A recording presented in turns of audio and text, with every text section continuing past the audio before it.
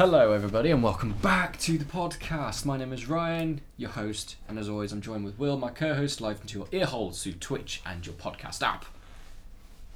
I don't know why I'm ear saying holes is a really weird phrase. Yeah, it's fine. That's the new thing I'm saying every episode now. Into your ear holes. I mean, it's not untrue, I suppose. No? My thing's melting, Ryan. This is Oh not good. no. I bought these the other day and I was like, I'm going to sit down and when we do the podcast, It is pretty warm in here, to be fair. It is very warm in your room. Your room is like an oven. Aha! Well, to be honest, I am drying my clothes. But You are. That's right. this isn't a podcast about winders melting, even though that is probably one of the most tragic things that any man can have to endure. I'd watch that podcast. Yeah. Today, we are going to be talking about news as always in the world of pop culture and anything that we're geeky about.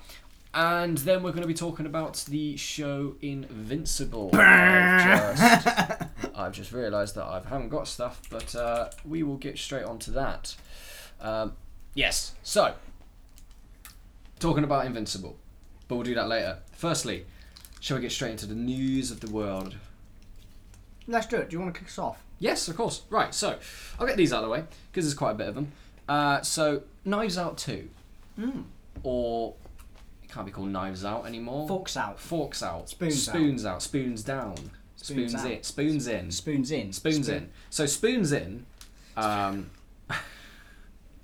It's got a couple casting things that has been announced in the last couple of days. Because Rian Johnson is Rian Johnson is coming back, and I think Daniel Craig is coming back for the sequel as well. You haven't seen Knives Out, have you? Or have we? I haven't, no. Okay. Maybe that's what we should do soon. I know it's a film that you really enjoy. Ah, yes. Well, the news has come out that Edward Norton is coming. He's coming to... He's coming here. He's coming in. He's coming in. And here he is. He's entering the room. Here he is, No, our special guest. So Edward Norton has been cast. Dave Bautista has been cast. And also, let me get her name up. I've forgotten. Catherine Hahn. Catherine Hahn. Who is Agatha all along. She's joined. I'm glad that they are continuing with the hey, let's just get all big name actors and just slam them into this real good stuff. Yeah, it feels like it's one of those. Because I remember when I saw the cast for the first Knives Out, I was like, oh, this is your typical kind of like almost like Inception movie, like cool concept movie that they've just managed to hire the best actors for. Yeah. Because it's a pretty stellar cast for the first one. Yeah, it's incredible. And it sounds like they're continuing that with the second one, so that's all good. Don't know what it's going to be about. I guess not, because I don't know what he's done recently, but Edward Norton is a bit of a... I don't know, ever since I heard like the rumours that he is very hands-on with the roles he's got, because I think it was with The Incredible Hulk, when he was doing that, he was trying to get a lot of stuff rewritten and stuff because he's that sort of actor. It's sort of, no, you're the bloody cast member. It's not your job to rewrite stuff, so stop. He's a bit of a hard cookie to deal with and work with. So sounds like he should be a director.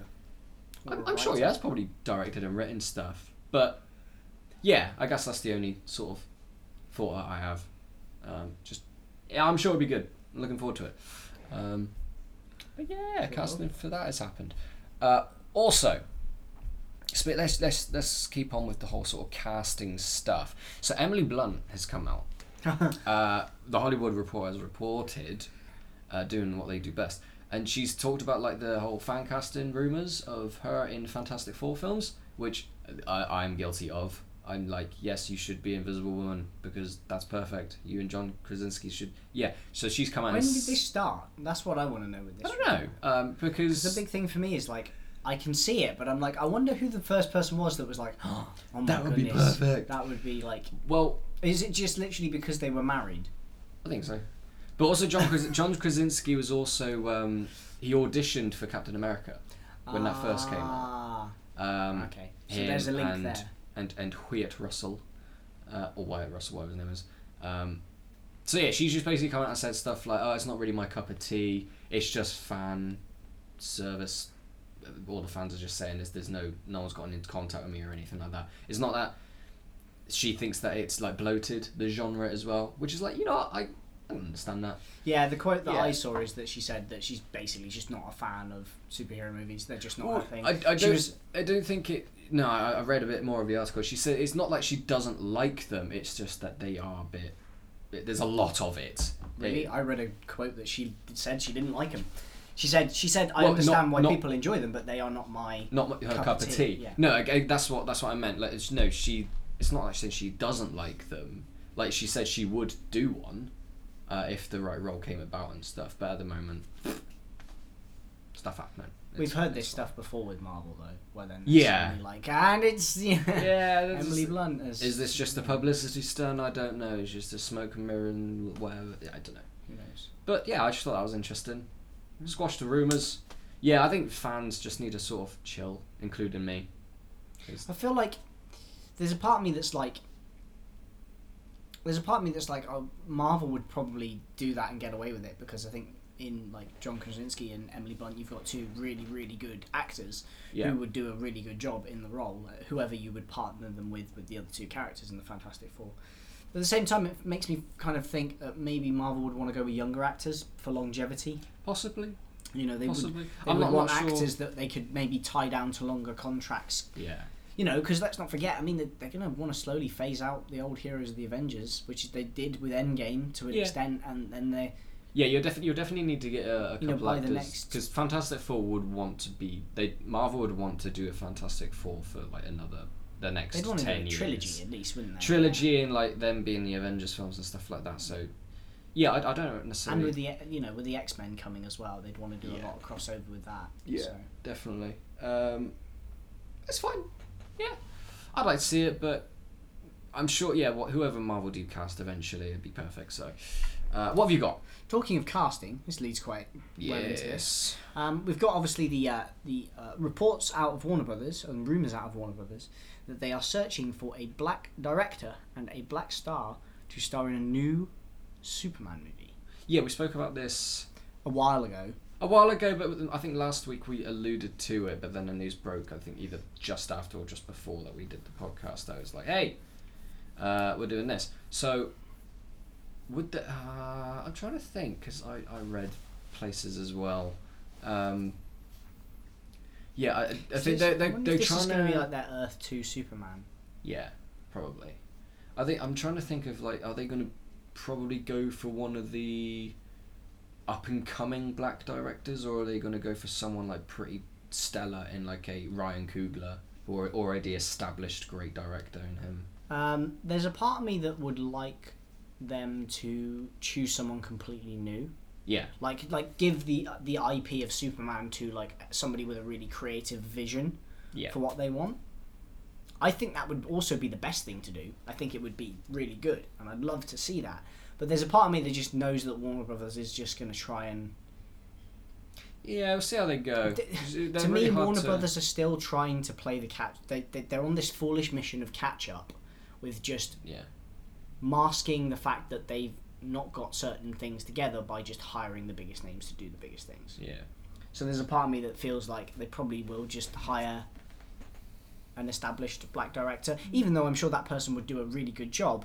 I just don't think they'd have maybe as much creative freedom. They just want to get it kind of done, and they'd want to pick a safe bet with that. I think that initially, from what we're seeing, is that they're kind of going in the right direction of them not focusing on like this continuous like cinematic universe. They're just like, yeah, we'll do Batman here, we'll do Joker there, we'll do Black Adam here. It's not all connected, but it's like multiverse sort of shit, like I think with the Flash and stuff. So I think that's probably the way to go. You can it's indirectly connecting everything, which I think is fine. It's kind of what Marvel are kind of slowly going into with the multiverse of madness of Doctor Strange and stuff. I don't think so with Marvel. I think they are. I think that's what they want you to think. Yeah. And I think that I don't think with Kevin Feige steering the ship that's going to be the. I think maybe that they want to dabble in that, absolutely, and they want to do a few things. They'll have and the doors open. And they're certainly showing signs of that. And like as you said, we'll see what Multiverse of Madness brings and that kind of stuff. And we got a kind of glimpse of it with WandaVision, didn't we? But I just think that like they'll all bring it back to a point eventually. Yeah, it'll be more focused, but they will have like this is a story over here of this alternate universe Spider-Man. Like they'll probably bring in Miles Morales at some point. That's if Sony doesn't take him back.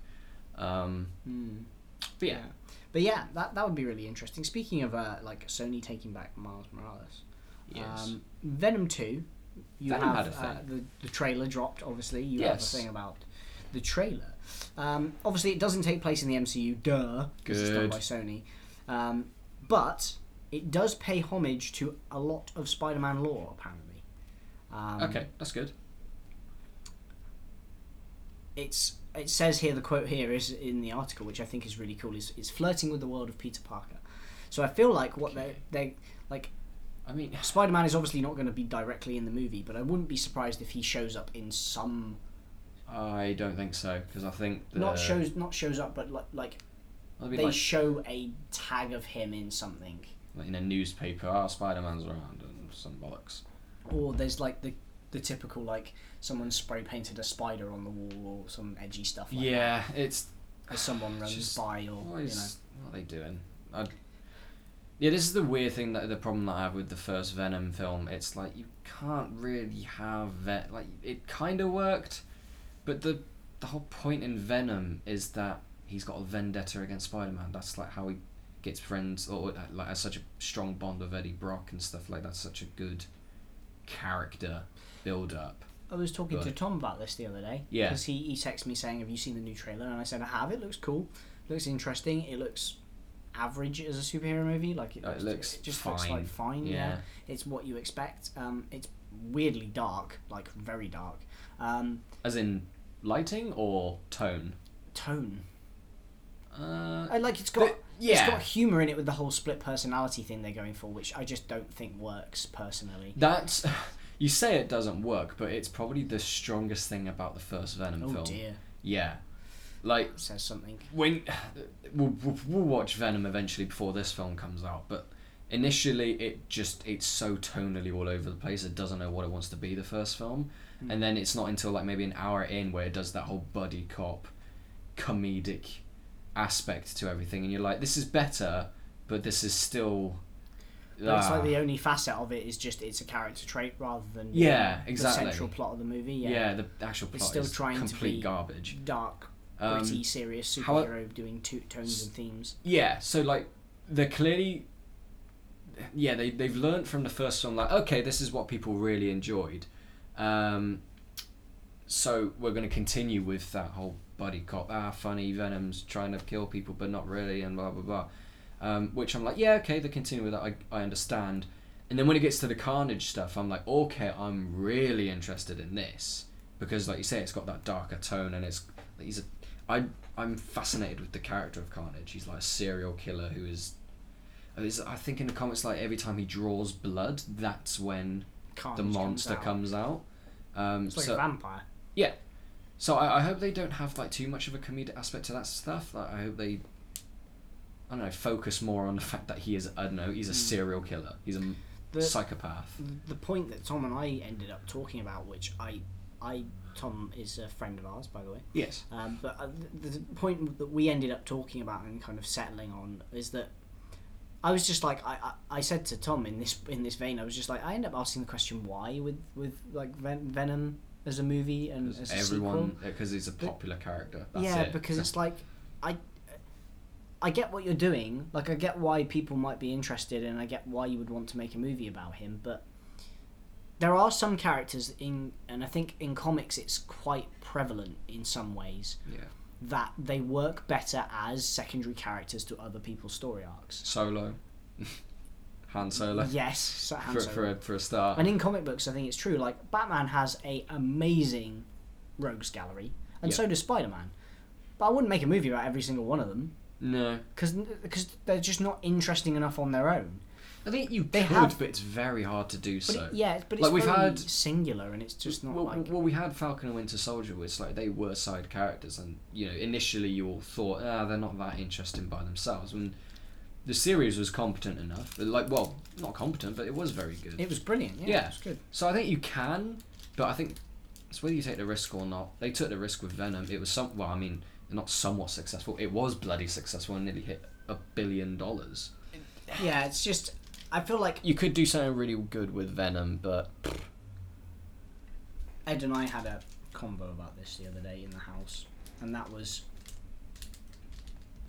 the conversation of the fact that superhero films feel like to some people more than others, but in some cases that superhero movies are just becoming really saturated. Yeah. And like people are just jumping on the hype. They're like, Venom is a cool character. We should make an individual movie franchise about that character because people like superhero movies and they will watch it. Yeah. And it's like, what story should we do? Should we like put like no, just make it like a typical kind of superhero story. That's the problem that they've got. It's with Marvel at the moment, and I think in cases DC, you need to. It's like a genre within a genre. You need to start doing that. Ant-Man, I think, was one of the first that started doing that. Yeah. Where it's not just a superhero film, but it's like a heist film as well. It's like a bank robbery sort of shit. And then, WandaVision was this sitcom stuff. Although I would argue that, and maybe you wouldn't agree, but I would argue that Ant-Man is in the category of saturated superhero movies. It's I think yes, but it is trying to break out of it. Yeah, that's fine. Yeah. But I think with Ant-Man there's still the secondary purpose of like, oh, we need Ant-Man for Endgame. Yeah. What I'm just thinking is like the films in general, like Ragnarok is completely different. Like that was another one that just broke this. It was just a comedy movie. Yeah, straight up comedy. You have Guardians of the Galaxy, which is this like, I don't know, Suicide Squad, but done well, of this group of superheroes you just bring together. Its music is great, sort of 80s feel and whatever. But it's like it's like a director. It's like you need Guardians to of have the its own Galaxy voice. is a James Gunn movie. Yeah, but with superheroes in it. That's what I mean. Yeah. You need to have these movies now start happening, which I think they are. But it's Marvel and DC are probably the ones that are best trying to do that, and then you have Other studios like Sony, and then Netflix shows like what was that fucking awful one called? It had Melissa McCarthy and Octavia Spencer in it. Is on Netflix. Apparently it's absolute trash, but it's almost as if they are like, we should get on the superhero bandwagon. What makes superhero films great? It doesn't matter, it's just superheroes. People will love it. They don't understand that, wait, hang on, maybe you should actually think about this first. Like, The Boys and Invincible are great in their own rights because it's not always not just superhero films, it's like a certain things put on their head. There are bigger themes and questions in amongst the punching and the violence. Yeah, exactly. But what else have you got? What are the news stuff? What else have we got? Dave Bautista Yes. believes that Marvel didn't show enough of Drax's backstory. I think I saw this, yes. Specifically why he is called the Destroyer. And hopes the studio will embrace a solo film at some point. Solo film? Again, this is that problem. Are we looking at it like, I wouldn't watch a solo film with Drax, I'm sorry. I I think he's a good... The way he's been played so far, there's not enough depth to him to carry a movie. The thing is, this is the possibility that you could do. You could, because if you know the backstory of Drax and stuff like that, he's the one that, in the comics, his family's killed by Thanos. You could have a really good story of him, I don't know, a bit like a John Wick-esque sort of film. But are the everyday audience going to care about Drax? No one really cared about Guardians of the Galaxy when that first came out. Well, I mean, not that no one cared, but no one knew much about them. Yeah. I don't think it's much about you have to know the characters before the films come out. It's just, no one. It's with any movie. You hear about a movie the first time you see a trailer or something. I guess it's having a good enough reason and point to do it. Yeah. And is there really a good enough reason at this moment for there to be a Drax movie? No. Not really. Not unless you could do, though. I mean, if you want to explore the character, sure, but you could do that in the Guardians of the Galaxy's movies to set it up, first and foremost. Because, let's be honest, Drax has been a very, very big side character. He's just there for comic relief. He was more interested in the first Guardians films, and then now he just becomes like, I'm the dumb one. He's like Grog. Yeah, they gave everybody... Grog has bloody... Yeah, they gave everybody like a good amount of like character development in the first good one. introductions. One of the good thing about the first Guardians of the Galaxy movie. But they have kind of him and like other people like Mantis and stuff have really taken a backseat to the others. Maybe I don't know, it's it's just like one of those things. It's like, yeah, you should, if you want to explore the character, sure, but you've got to have more than a reason, I believe, than it's a cool character, let's explore it, because then you just run into the Venom problem. Yeah. Because let's explore Venom as a character because he's cool. Okay, that's good. Now expand on that. Yeah. Yeah. We'll yeah. But like, what's the overall story you're trying to tell here with this character and the interesting things about this character? That's the thing. Like, it's okay having a cool character arc, but like if it's just a simple, I don't know what I have to admit. I don't know what happens in Venom. I don't know what kind of movie it is in the end. We'll watch it eventually. But like, if it's just a generic action movie with Drax the Destroyer in it, it's like, okay, cool, you've made a good character piece about Drax, but what was the moral of the actual film? I think that's also more down to the directors and the studio interference, because like I say, you can have all these like great characters and great ideas that they'll say in like the writing rooms, and they'll be like, right, I want to do this story, I want to do like explore it in this scene and stuff like that, and then you probably have the studio developers being like, well, yeah, hang on, but we need to more focus on like the actual expanded universe, and you need to focus on like the big bad and stuff. That's probably why a lot of, well, in the earlier Marvel films, a lot of the villains were just complete trash, because we're focusing on all the heroes, and that's why we love them, and that's how they were so effective in Endgame and all that. But do you remember Whiplash? Do you do you remember Abomination? I just remember him having like lightning whips, and that was about it. I've forgotten the name of the actor that plays him, but yeah, he came out like a couple years ago or whatever, and he basically said, I don't like the way they treated my character, because there was an interesting backstory, but they just didn't do anything with it. Iron Man 2 is an absolute mess as it is. I think it's fine to watch, but it's not on the same standards as the other ones like Avengers or even the first Iron Man. Yeah. Red Skull was good, but that was more like pretty forgettable. Yeah, forgettable in the sense that you don't know much about the character, but I think his performance was good enough because of Hugo Weaving. He was great. But I don't think what the news have you got? I'm trying to think. I've got was someone in the chat has basically said, wasn't there a trailer for the Buzz Lightyear movie? I don't think so. I haven't seen anything just yet. Not yet. There was like a reveal image they did, wasn't there? Yeah, when it was announced Chris Evans. Chris Evans is playing him. I'm kind of interested in that when that comes out eventually. I've forgotten when it does. I need to rewatch the Buzz Lightyear cartoon.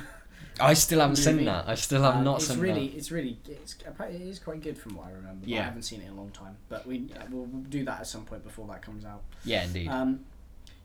Did Disney Plus erase Agents of S.H.I.E.L.D. and Agent Carter from the MCU canon? Yes and no. Basically, what's happened? They've moved them to a different playlist or a different category. Called what did they call it? Marvel Legacy Movies and Series. Yeah. You know what I think this is? This is. I think this is a bit like what we were mentioning earlier with the whole like alternate universes and stuff like that. So we've dabbled with that in Endgame, and now I think because this is a thing that has got a really good audience and like fans love the show, I think they're like, we kind of want to keep it, but because we're not focusing on that as much as like the Disney Plus stuff, it's kind of canon but not canon. It's like, yeah, it's in an alternate universe, because like some of Agents of S.H.I.E.L.D. stuff is really good and they're still carrying on, and there's even mentions within the shows of like Ultron and Hydra and the Winter Soldier and all that came out. But I don't think they've like dabbled into anything like Infinity War or Endgame, of any events of that hasn't had a knock-on effect of the show. A lot of the Marvel and extended into like DC CW shows are funny to me because they're part of this world and this universe, but because they're not mentioning certain things that never show up, it kind of feels like they're still very detached. Yeah. Like Supergirl's like, oh, it's a team up with Flash, Supergirl, and Green Arrow, and all of this, and Martian Manhunter's there. That's cool, and there's some other people. It's like, yeah, but where's Batman, Superman, and Wonder Woman? Yeah, it's definitely an Elseworlds thing. To be fair, Superman shows up in the Supergirl series, and he's actually pretty cool in that. And there's a Superman and Lois TV show now on CW. That's an extension of that, but. Yeah, it's one of those things that I always find funny, of a bit like, okay, I feel like maybe Marvel will start to do it now with the TV shows they've created, and I feel like we're definitely seeing it now, especially with the Winter Soldier, Falcon and the Winter Soldier. Yeah. Or Captain America and the Winter Soldier, as it now is. That's not going to get confusing when they use Oh, the same absolutely title not. as the movie that came. Yeah, that's really Ah. weird. Did they think that's fair? They should have put it as Captain America and They White should Wolf. have been the White Wolf. Yeah, definitely. But yeah, it's one of those things where it's like, okay, so you've started to do longer form storytelling, but I don't feel like there's a show of either of like the big comic book, doctrines, or anybody else really at the moment who's building like a cinematic experience or joint universe thing. I don't feel like they've utilized properly what TV can bring, and like the longer form storytelling of it. Yeah. Marvel are dabbling in that now, and I think we'll see it going forward. I mean, heck, like Falcon and the Winter Soldier is basically Captain America 4, just in a series. Yeah. In a It's way. the origin story of the next Captain Yeah. America and stuff. Yeah, which I get. Which is really cool. But I think we'll see more people doing that now, where they will use because imagine how cool the universe you could have built out with like the DC CW shows would be. Yeah. If you introduced the big characters in them. Yeah. Everybody would have their chance to shine. You could do episodes on, that's the great thing about like the old cartoons that they used to do. You can do an episode for every character Yeah. because you're afforded that time, which you just can't do in a movie. Yeah. And you make a really good movie, but you're always stuck on making sure that everybody's time is quality. We're getting to the point now where I've been thinking, you're having TV shows with blockbuster movie budgets in each episode, like Mandalorian and all that. So it's starting to make me think at points, I would have really liked, I don't know, a specific character, but as a TV show. I just wanted more of that. I still want a Batman TV show, Yeah. like a live action Batman TV show. Yeah. And we had Gotham. I've not watched Gotham, I have to admit. It's not really not. Batman though, is it? It's, And I don't think Batman shows up until the last episode or something like that, which is kind of, Bruce Wayne doesn't become Batman until the very last episode of the show. yeah. It's like, who wants to watch Bruce Wayne for like 8 seasons? Not me. I mean, couple seasons, yeah, maybe, but you don't want it the entire time. One really well written season, yeah, but Yeah. It's just balance and everything, isn't it's it? just one of those things, isn't it? Yeah. Anyway, moving on. What else you got? What other news and such? So James Gunn apparently did I think it was a QA on Instagram. Yes. Or it might have been on Twitter. One of them platforms. I've missed the thing. It was on Instagram, on his Instagram stories. He was doing questions, as you can do on Instagram. You can have people ask you questions and you can answer them. He was answering a bunch. Somebody asked, how does Guardians of the Galaxy 3 tie into Thor Love and Thunder? Yeah. How does that link up? It's the other way around, or and he vice basically versa. he didn't confirm anything about Thor, but he did say that Guardians of the Galaxy 3 takes place after Thor Love and Thunder. Yeah, I thought so. So it's not before it, as many people thought it would be, with like Thor going off and travelling with them to get to where he was going to. I always thought it was the other way around. I always thought it was Guardians of the Galaxy after. Apparently, the fourth Four? is coming first. Yeah, I always thought that. I thought it was the other way around. Yeah. I have to admit. It made more sense in my head because I was like, oh yeah, they take Thor to where he needs to be. Yeah. Just like, there's no Asgard now. Asgard's not a place, it's people, it's on Earth. Well, no, it is. You've put a sign in the ground in a village. It is a Yeah. place again. Well, it is now, but yeah. Whatever. It is people. Yeah. So it's Remember coming all those after. people when Thanos showed up the first time? You were there the second time, but where were you the first time? Bloody slackers. No, they're fine. So yeah, Guardians of the Galaxy 3 coming out after Thor 4, 4? which is cool. So I've got a bit of Margot Robbie stuff with Poison Ivy. Hit me. She's come out and basically said, I forgot, I think it was with, it's with this company, which I think it was Den of Geek or something. So she said, quote, one of us must be sick of hearing it, but I'm like, Poison Ivy, come on, let's do it. I'm very keen to see a Harley Poison Ivy relationship on screen. It'd be so much fun, so I'll keep pestering them, don't worry. Margot Robbie's all for having Poison Ivy in a film with Birds of Quinn. Prey 2? Question Birds mark? of Prey 2, maybe, yes. I'd be up pretty for a good. Birds of Prey 2. Yeah, we haven't had a... Enjoyed the first movie. It's really weird to think that the only sort of poison ivy we've ever got was from Batman and Robin. It's... Yeah. Sorry for making Thank the you show. for reminding me about that. Yeah, you're welcome. That's depressing when Yeah. you think about it. It's... Come on, you got all I these... don't even remember a story in that. No, tell you what. I do remember it. It was Mr. Freeze wants to turn the world into ice. Poison Ivy wants to turn the world into plants. So they team up. That's clever. As superhero villains do. Even though they've got completely conflicting... Don't question the movie. No, it's fine. It's Bane's in whatever. that movie. What was his point? Oh, I'm was there to be the muscle. Yeah. Alright. It was yeah. a bad version of Bane. Bane is... Yeah. No, I think didn't do every justice to Bane. version, everything in that film was the bad version of that thing.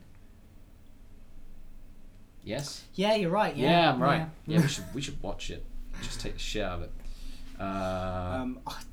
It's just gonna Do be Poison fun, Ivy yeah. again, please, but good. You know, I played the Batman games. I probably will do on Twitch at some point, but I'm like, oh my god, I can't wait because they think- actually had some good stories. Yeah, in I that. think it's cool that like Margot Robbie has obviously done a lot of like background reading for Harley Quinn and is like obviously got all these stories that she's read in her head Yeah. that she's like I'd love to make a movie about this and like her Yeah. creative brain's just going so Yeah. hopefully they will give us a hopefully they will give us a Birds of Prey 2 Yeah. so Birds of Prey 2. Yeah, I'll be up for that. Yeah. Let's do a Poison Ivy film. Do it. Do it with Harley Quinn. yeah What else have we got? Netflix is taking down a large number of TVs and movies As in taking like going taking up. them off the platform. Oh, they do that all the time, don't they? That's what I thought as well. But I guess they're removing them permanently for now. So they're basically Yeah. doing like a strip of all the stuff that they have. I just read through the list quickly. It's quite an extensive list. There's at least like 30 films on there and then Yeah. loads of TV shows. If not more. They're not anything like massively popular. The only one I really recognised, I have to admit, was the Oblivion movie with Tom Hanks. No, not Tom Hanks, Tom Cruise. Tom Cruise, yeah. The other Tom. Yeah. Which is Which is the one where he goes to space. it's a boring movie. I watched it once and I was like, I don't care. I've never seen it. Yeah, it's fine. Came out at the same time as like Gravity, didn't it? And like I there think was like so. a small and Interstellar and like there was a small Yeah. burst of like, oh, here's a bunch of space movies. Yeah, And I like think The Martian as well was around the same time. just yeah, it wasn't that good. I mean, I've only seen it once, like I said, so I have no intention of going back and seeing it again. That's fair No, enough. on Netflix actually, I watched Rocket Man the other day. It's fucking great. I love that film so much. I think I got a couple more bits of news. Go for What have I got? So yeah, done all that. So we have another thing regarding gaming. So Ubisoft, the geniuses behind the Assassin's Creed games. You love the Assassin's Creed games, don't you? Especially the new ones. You love them. You mean Viking Simulator? Yes, Yeah. I do. I love Yeah. that game. So they've announced that they're focusing more on free to play games than big old AAA franchise games. Right, okay. So, which, you know what? How's this going to work for the many IPs they have? I think it might work from a business angle. Because loot boxes are still a thing. That's true. No, but I guess more in a sense that look at how Destiny is doing stuff. Look at how Overwatch is doing stuff. Fortnite. These are like massive games that have got such a long lifespan because they're have this like sort of seasonal Well, after the aspect to them. after the BS that these guys pulled with Assassin's Creed Odyssey and Yeah. the whole transactions in that and the basically buy to win Yeah. standard of that game of like, oh, you can just buy power levels, that's fine. Yeah. It's clear that they've wanted to head in that direction for quite a while, so Oh, yeah. it doesn't surprise me that they're. It's gonna what, fully whatever commit. gives them more money, but I think with the whole free to play games, it's I mean, it's not like they're not going to be doing the AAA games anymore, but they're So just they're going to be putting more time into time into the free to play because wasn't it Call of Duty Warzone is free to play? It's free to play. It is Yeah, true, yeah. and it's got a massive player I think base. they just brought out a new map for Warzone. as well. Yeah, so this is what they're going to do. They're going to have all these free to play games. People will be like really into it. And then when like sort of like the audience starts to dwindle down, they'll be like, right, new thing, come back and play with us. And then they do, and yeah, so it's like the Destiny 2 thing. Assassin's Creed Warzone. Assassin's Creed. Assassin Zone. Assassin's Creed bloody Revolution Zone. I don't know. Assassin's Creed. Ubisoft just make another good Assassin's Creed. Assassin's game, Creed, please buy our game. Just remaster Assassin's Creed Unity for me on PS5 and I'll be happy. Yeah. Which, you know what? Just as long as I make good games, I don't really give a shit. As long as it's not too much microtransactions in the fact that I was paid to win, then I don't mind. You know, it's interesting. It's an interesting thing with the like whole free-to-play games, especially like Fortnite and Warzone and stuff, is that I get the appeal of them, but I don't know about it, this might just be me, and maybe it's because I'm not the most massive multiplayer gamer, but they get boring for me after quite a while. Yeah. I remember that Fortnite did when I played it. I played it for a couple of months, and I was like, "Oh, this is fun. Like, I like the gameplay. It's a good thing to just jump on and play." But after a while, I was just like, "Okay, they're not. You know, they've said they're going to probably do a map update, but it's not coming quick enough, and this game's really boring to play." Yeah. You know, and the only other thing apart, you know, if you want to make the game more interesting, you have to spend money in it. Yeah. And that's the thing, is that you can play the free to play stuff. And you get the cosmetics that are free and all that, and that's okay, and the guns that are free. And, you know, you can play the game, and you can play the full game, and you can have fun with it. Yeah. But as soon as you want... I feel like because the gameplay loop of a lot of free-to-play games is smaller, because it's more focused, it means that you get bored of the gameplay loop easier, but to spice up the gameplay loop, it's mostly cosmetic changes and, like, experience changes rather than actual gameplay changes. Yeah. And therefore you just slap a price tag on everything, and people, in order to make that cycle interesting again, have to spend money. I think the way games are my favourite sort of game is that AAA title, God of War. This is the game. It's absolutely 100% completed. No more DLCs. This is it. You pay 60 quid, 50 quid. That's it. The game is done. Once you're done with it, you can replay it if you want. It's there. Everything's there. You bought the movie. You've got the movie. They're done. But the way games are going now, I think it's going to do the whole Destiny thing. Is like, hey, here's a game, 60 quid. It's not complete, but look what we're going to bring out, though. It's a lot more than what God of War is going to be. Yeah. So you're paying for the future, I guess. You're paying for the complete... the promise of the future. Yeah, exactly. And it's like, okay, so when you're like satisfied with the whole 60 quid experience, they'll be like, oh, well, you liked this, but here's an expansion. Here's, I don't know, Destiny 2's the Witch Queen. The Witch Queen. The Witch Queen. We have this coming out, so you're going to have to spend another 40 quid because this is a new story. This is basically more of the same, but also a meta story and blah, blah, blah. They're just going to recycle that. It's seasonal stuff. And to be fair to the Destiny model, the way that Bungie first set out to try and do things was they set out to try and essentially not make a sequel, which is what they've done in the end because they were kind of forced to because their model broke down. But the idea was like 10 years of content of the same game, and then would just release the story in chapters. That's where games are going to be going, but I'm more lenient to that because as long as the base game that you buy for 60, as long as it's fucking worth it, and I don't really give a shit, then you can make an expansion. I'll probably pay that and spend hundreds of hours playing that game, be satisfied that way. And then you have shit other games which are just like I said, hey, here's an incomplete game, a complete fucking mess. Cyberpunk, for example. We didn't tested it, but here's a game. Spend 70 quid. Oh, it's broken. Sorry, we didn't realise. Oh no, what a shame. We just wanted your money. I mean, here's patches, and so you're paying for an incomplete game. So and then their expansions is just them fixing the game. It's just them completing it, yeah. Yeah, I'm paying. It gives companies an excuse to work on something that's really ambitious within a unrealistic time frame. Yeah. And still deliver on the promise, knowing that you can just patch it in as DLC. That is literally like, all right, shit, yeah. So let's watch the first Lord of the Rings, yeah. So you have to pay, I don't know, 15 quid for the DVD, but it's gonna be the Shire bit.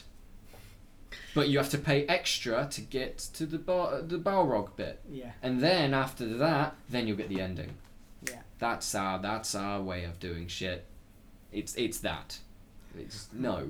Give me the full fucking game, please. Lord of the Rings, the Balrog. Yeah. The Balrog The Mines of Moria. Yeah, the Mines of Moria arc. Yeah. But no, I don't like that. Don't like that at all. Like I say, it draws a fine line where like studios are going to be thinking, you know, well they're doing this sort of like system of making games. We can do that, but we can make the excuse that shit, this is a new expansion where realistically that should have been in the base game in the first place. Whatever. Just make it work. Yeah, it's interesting. Make a good game. I don't know. Yeah, it's a shame because I think there's something still to be said for. It's interesting how movies are going in that direction as well. Like, that's how media is going. Like, yeah, I don't think movies will ever get to that point. No, but what I'm saying is they've got their own version of it with like the whole everything has to be a franchise. Everything has to be interconnected. You can't just make a movie anymore. Yeah. You have to start something. Yeah. Even if you don't actually know what you're going to start. Yeah. You just start it and then you patch it later. You know what? Movies are definitely going in that way. Yeah. I'm telling you now, because of the franchise thing, they'll be like, hey, here's an Iron Man film, but in order to understand this point of the arc, you'll have to watch this one. Yeah. This is my worry of like Doctor Strange and all that, is like, in order to understand what happens in Doctor Strange 2, you have to watch WandaVision first, where it's like, well, hang on, no, just tell me your fucking story first. Just do that. Please. Yeah. Anyway, that's our little rant on movies and that's definitely happening, and I think I think people will still make individual gaming experiences as they are making individual indie movies. Yeah, definitely. There'll just be fewer of them. Yeah, which is a shame. Which is a shame for people like you who really like the contained story arcs of things. Yeah. And that. Yeah. That's and bit of news. I'm more inclined that way, I have to say. Yeah. Last bit of news I got, it was announced that Millie Bobby Brown and Henry Cavill are returning for the sequel of Enola Holmes. Enola Holmes? I haven't seen it. I haven't seen it. I heard it's pretty good though. I've heard it's alright, yeah. It's on Netflix, isn't it? I might have to watch it. Yeah. I know our friend watched it, Alice. She watched the... Did she enjoy it? Yeah, she enjoyed it. Yeah, she liked it quite a lot. Definitely would recommend it. Yeah, we should watch it eventually. That's all the news I got. That's all. Some long bits, some short bits. Invincible. Damn title got you me every time. Literally just finished watching I this. literally I've binge watched 6 episodes of this TV show this morning. Wow. To catch up. Wow. Okay, so let's talk about the premise. Let's not get into any spoilers, because spoilers we'll talk about when we speak about the ending of episode 1. Try and eat this again before it melts. Yeah, it's fine. You're screwed, mate. You're screwed. So the premise is there's superheroes, as always. There's superheroes in the show. There's monsters, aliens from outer space, going around killing stuff, and there's the Guardians. There's basically Superman and the Justice League. They go around. Pretty much. This is pretty much. Initially it's a very generic superhero storyline. Cool stuff. And then there is Omni-Man, who is basically Superman, got a son who is going through high school, and he is waiting to get his superpowers, which eventually he does, and he has to learn how to be a good superhero. It's very much a coming of age story at the same time, isn't it? Yeah. I really liked this take, and also it shows Invincible dealing with relationships and generic in a good way, very very like human, everyday problems, everyday high school student problems, things that we all have to, life lessons we all have to go through. It's like Spider-Man meets Superman and the Guardians. Oh, that's a good description, actually. Yeah. Invincible is very much like a Peter. It's based on a comic book series, isn't it? Yeah, which came out I think in 2003. Correct me if I'm wrong. Wow, that was a long time ago. You know what? Actually, thinking about it was a long time 17 years ago. Yeah, I think it was 2003. 18 years ago. I think it was 2003 anyway. But this is also, without giving anything away, this is very much like The Boys. A lot of comparisons have been made. This is very... When I say generic and it's animated, don't show your children this. Don't. Yeah. This is very... Stick a 18 age cap. Oh on yeah, this. definitely. Yeah. You may be 16, but that is up to you as a parent. Yeah. Don't show your little toddler this that you're introducing to Iron Man. No.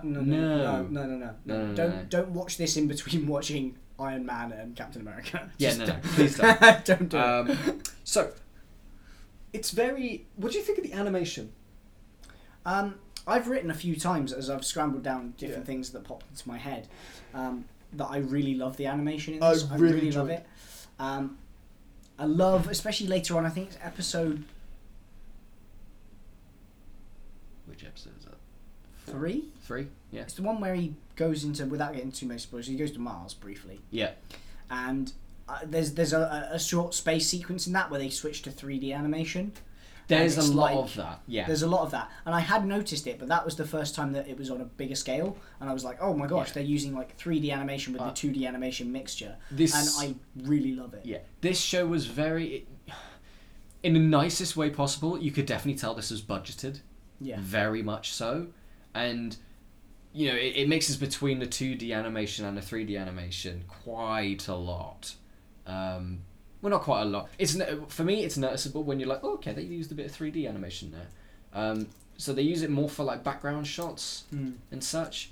Yeah. And also, a lot of the 2D animation, they use quite a lot of the same frames, where you have one frame of the superhero in this position, and then they sort of like, it's almost as if they've clicked and then dragged that across the screen, if that makes sense. Yeah. That is and a lot of the like sort of down to earth like individual talking to each other moments where it's just like it's one frame and it's like, I'd say budgeted because that's the only way I can think of describing it. Yeah. But when it gets to the action sequences, it goes up a fucking level, and this is where the budget is. The thing is that all animation does that. Like you think about the Disney movies, how many shots in Disney animated movies are reused throughout loads of different movies? I don't think as much as like a 2D animated show. Oh, there's a lot. Have you not watched the videos on YouTube? No. There's so many. Like. Oh, what? Oh no, you mean the classic Disney? The classic Disney. Oh, yeah. I thought you were on about like the newer 3D. No, not the new stuff. Oh, although actually sometimes in the new stuff I have noticed where I'm like, oh, you've used an altered version of something you used earlier, but like. Oh no, like the Jungle Book and. The Robin classic Hood ones. and yeah. all those. Oh yeah, I know and that. Cinderella and all yeah. that.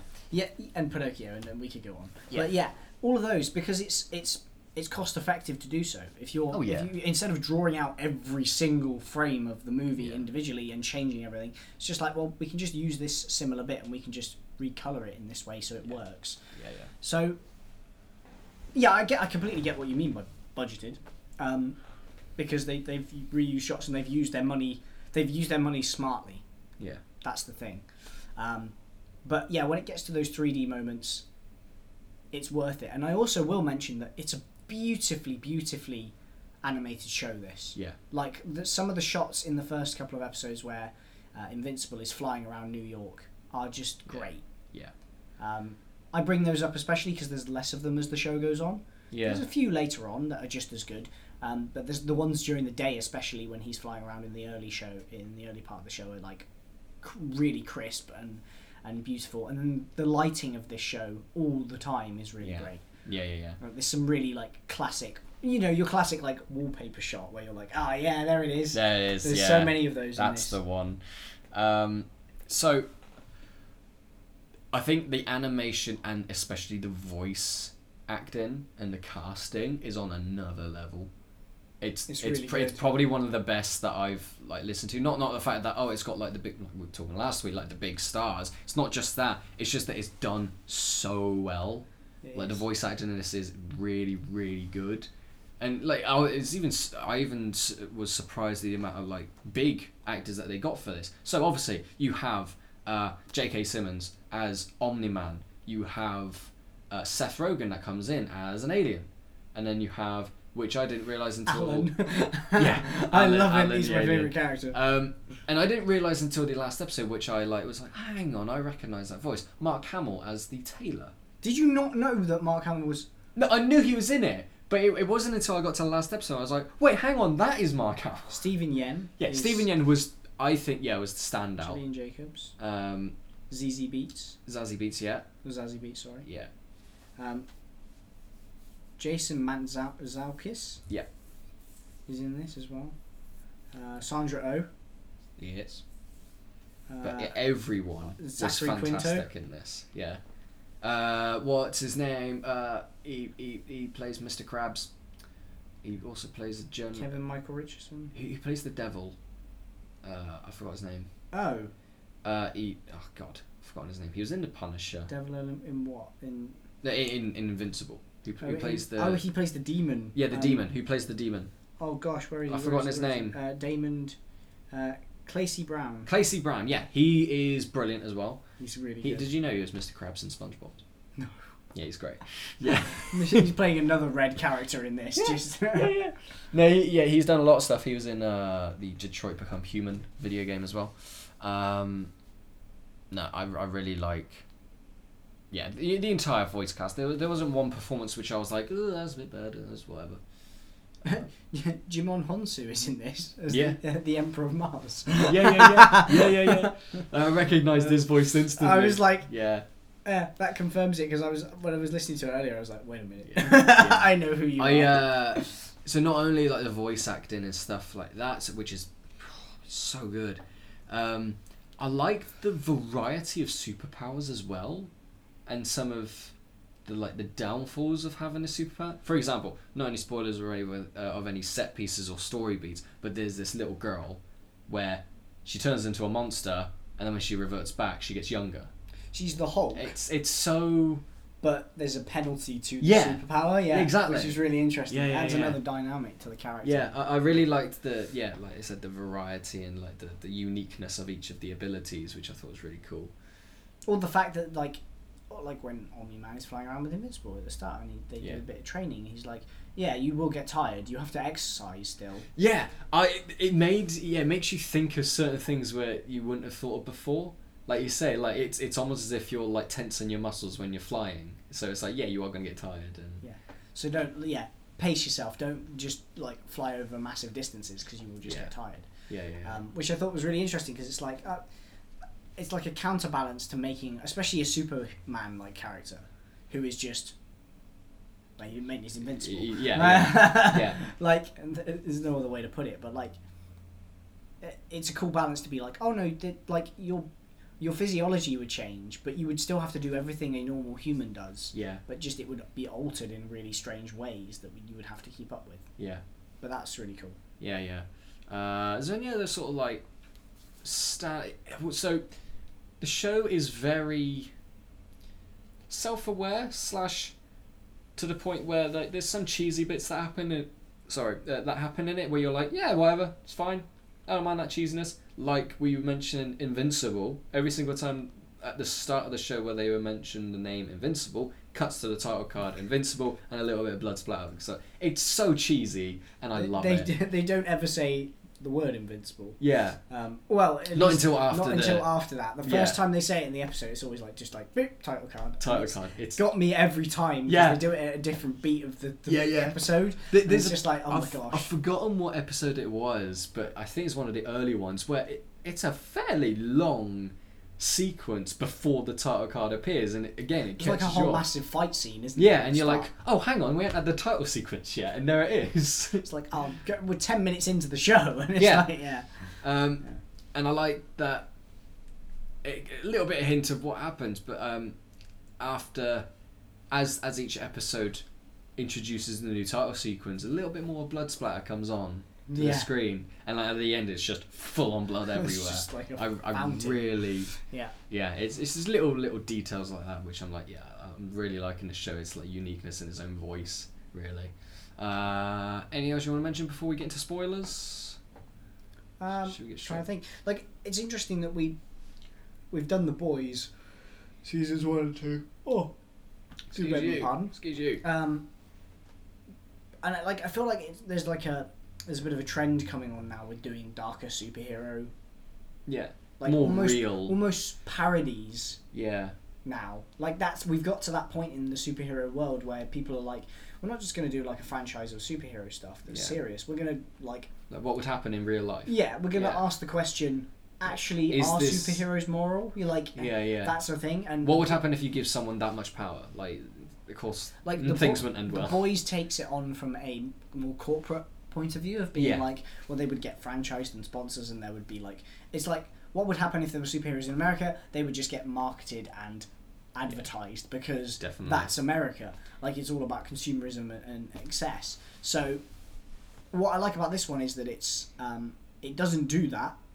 It has like real world government implications of the superheroes being there, and like, what was interesting to me is how in this one it's like, okay, so superheroes exist. What if the Justice League exist? Yeah. And they're not corrupt, but they are the Justice League.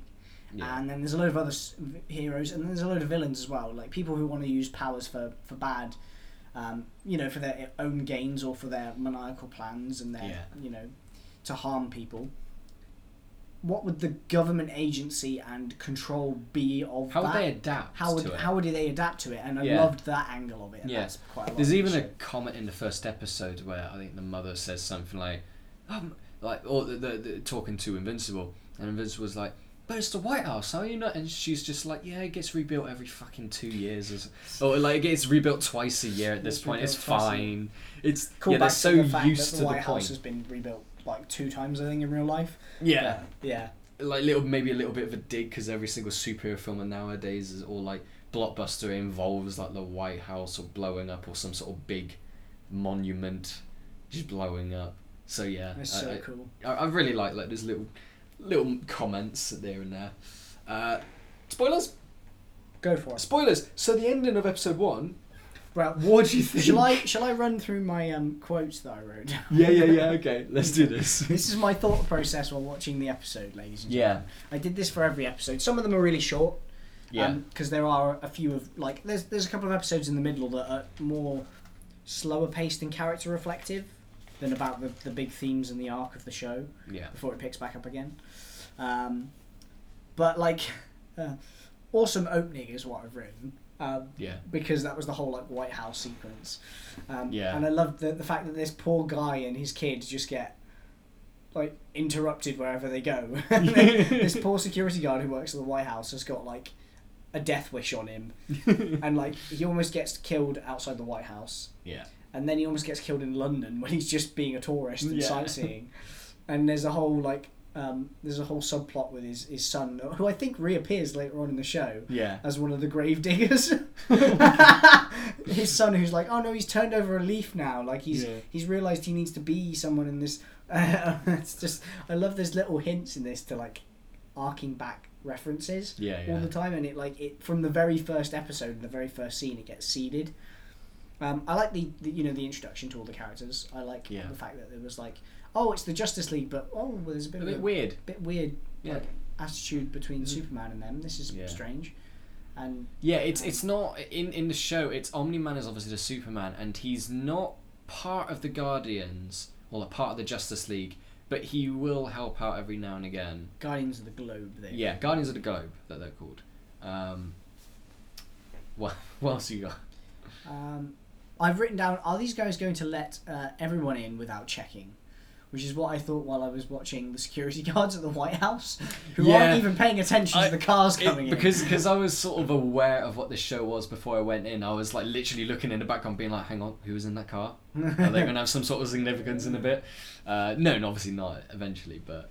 I've written, oh god, Mustache Soups is back. You know, I absolutely love that pretty much everything that J.K. Simmons has been a part of, he's had a mustache. He's had a mustache. He's designed to look like J.K. Simmons. Yes. Because he's that iconic. Yeah.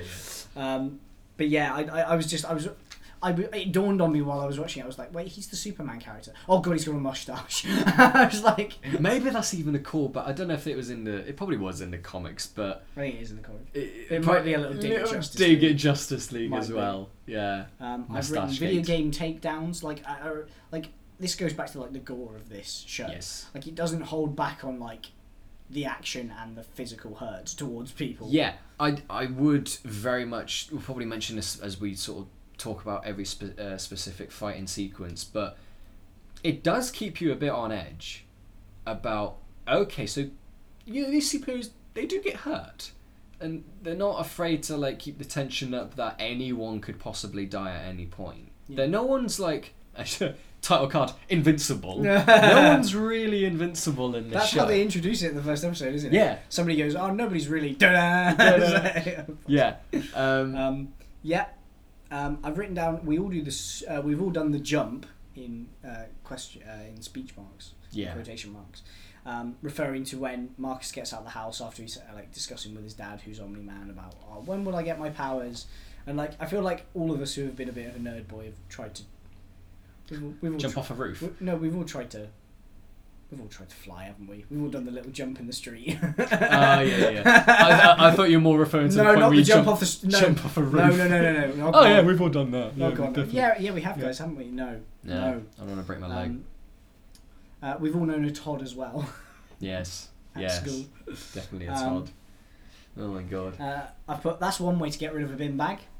Oh yeah, just I wish I could launches do that into with the rubbish space. at work. Yeah. I've written down Omni-Man scares me from episode 1. Oh yeah, so you cottoned on instantly from episode 1. Okay. Viltrum, Viltrum, yeah. his homeworld. I loved the lore seeding in that. I thought it was very cool. It was like, Yeah. backstory stuff. I like this. Peeing pants on purpose is a tongue twister. I've put Peeing pants on purpose. Peeing pants on purpose. Peeing pants on purpose. steady. Ah. Don't say it too much. Okay. It was just the way that Omni-Man said it to Marcus in the show. I was like, well, he said that really quickly. Like, I was like, that's a bit of a okay. Okay. Vocal warm up. Peeing pants on purpose. Peeing pants on purpose. Anyway. It is like a vocal warm up, yeah, for like a musical or something. Yes. I've written down love the parallels. I think between what was I? Oh, the parallels between Omni-Man and Marcus. Yeah. And being son and father and powers to the security guard and his son, and like the relationship between them. Because the first conversation of the show is like, oh, it's my son, and like, oh, the relationship's been difficult, but I really think I can get through to him. He's really coming around, and it's like, it's kind of like Omni-Man's inner dialogue of what he hopes Marcus will be. Yeah. Yeah. We'll find out that doesn't happen, but no, definitely doesn't. Definitely doesn't happen. Definitely does not happen. But I thought that was really cool. Art Rosenbaum. Yep. AKA Joker. Yep. Definitely. Definitely Mark Hamill. Loved it. It was really nice to hear his voice in animation again. Yeah, it was so good. It was very nostalgia trippy. What if the greatest me isn't enough? I've written down as a quote from the first episode. That is a really good quote. And I've written down cut deep. I was like, damn, that is a hell of a quote. Hits you emotionally before the physicality comes in. Yeah. I was like, oh gosh, oh no. I just thought that was really cool. Title drop, which happens at the end of the episode in this episode. Yes. So Okay. Yeah. I think somebody's like, I need a cool name. What about? Yeah. That's where it was. Or maybe it was in the second episode where it happened really late. I've put animation is great. NYC has never looked so good. I just loved how clean NYC looked in the first episode. Like, it was really bright. Yeah. I was like, these people have never been to New York. New York is not that. It's sunny sometimes, but it's not. All the buildings don't shine. It's like everything was like made of glass and shiny, and the sun's out. But I loved when he was flying around. I loved the music as well. It was really cool. Yeah. And then I've just put wow for the last scene. The scene where Omni-Man, spoilers, murders the Guardians of the Globe. Just straight up, Yeah. commits genocide there and then. Yeah. Yeah. I love that scene because just the mystery about it all. The best shot of this show Yeah. is the shot at the end of that episode where the guy who runs really fast, the red blur, whatever his name is, senses Omni-Man coming, Yes. and pushes him it, and out then the the way fist of the fist. goes. It's like the Superman fist thing. It's like the Superman head turn in Justice League. Yeah. It's like that kind of iconic shot. And Yeah. I loved it. And there were so many good shots in the show overall. And I'm sure I'm missing some because there's loads of them. Yeah. But that stands out in my mind from episode 1 of being like, that was cool. Yeah. That was a really cool moment. Yeah, definitely. I just love that entire fight sequence because like I was saying, it's not that Omni-Man was unstoppable. Yeah, he like cleared the floor of every single fucking one of them because he's Omni-Man. But there was a moment like when the Flash was punching him in the chest, and you could see it physically damaging his suit, and he's getting towards his chest, and you're like, yeah, he was fucked up. So it's like he only just managed to kill everyone for some reason that we'll find out later on in the show. But yeah, it's such a cool twist because you're not, unlike Homelander, for example. Yeah. You don't look at him and you go, "You're a villain." Yeah. There's a part of me that was wary of him, but Yeah. because you don't know any of his motives necessarily, and he's not been a dick at all visibly. Yeah. For that to then happen, you're like, "Oh, there's some deep shit going on." Because here. with Homelander, you were like, yeah, you're definitely playing up for the cameras. Yes. This is definitely a PR stunt, and you could just see through his bullshit.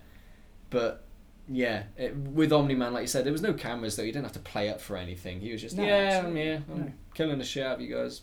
Yeah, I'm the Viltrum. I love how he's got an air of deeper character to him. Yeah. Kind of like Thanos in a way, where he's like there's a slight moral ambiguity to him, even though you know what he's doing is wrong. You're like, okay, this is cool that you've got deeper layers and like you're still showing emotion during this, rather than just being a dick like Homelander is. Yeah. Which is still effective, but you know, it's a different thing. Episode 2. Episode 2. Invisible People, Global Defense Agency. Yes. We're introduced to the Invisible Soldiers, the medics. I love how the medic team runs in. Yeah. Yeah. It's the rest of the world, like I was saying earlier, like adapting and catching up, so that, oh my god, so we have to sort of cater to these superheroes now, or they have to cater to us, and you know what happens if a superhero goes down? Shit, well we need to have a team that have comes advanced in and takes them technology to a hospital. Yeah. But they can't just go to a regular hospital. Was this the same? I'm pretty sure it was the I've same written down episode. this name thing for the title sequence because I was just cracking up at this point. I was like, for fuck's sake, this this is going to be a thing. Was this the same episode with the alien invasion for the first time? I'm pretty sure. We'll get to that in a second. Okay, yeah.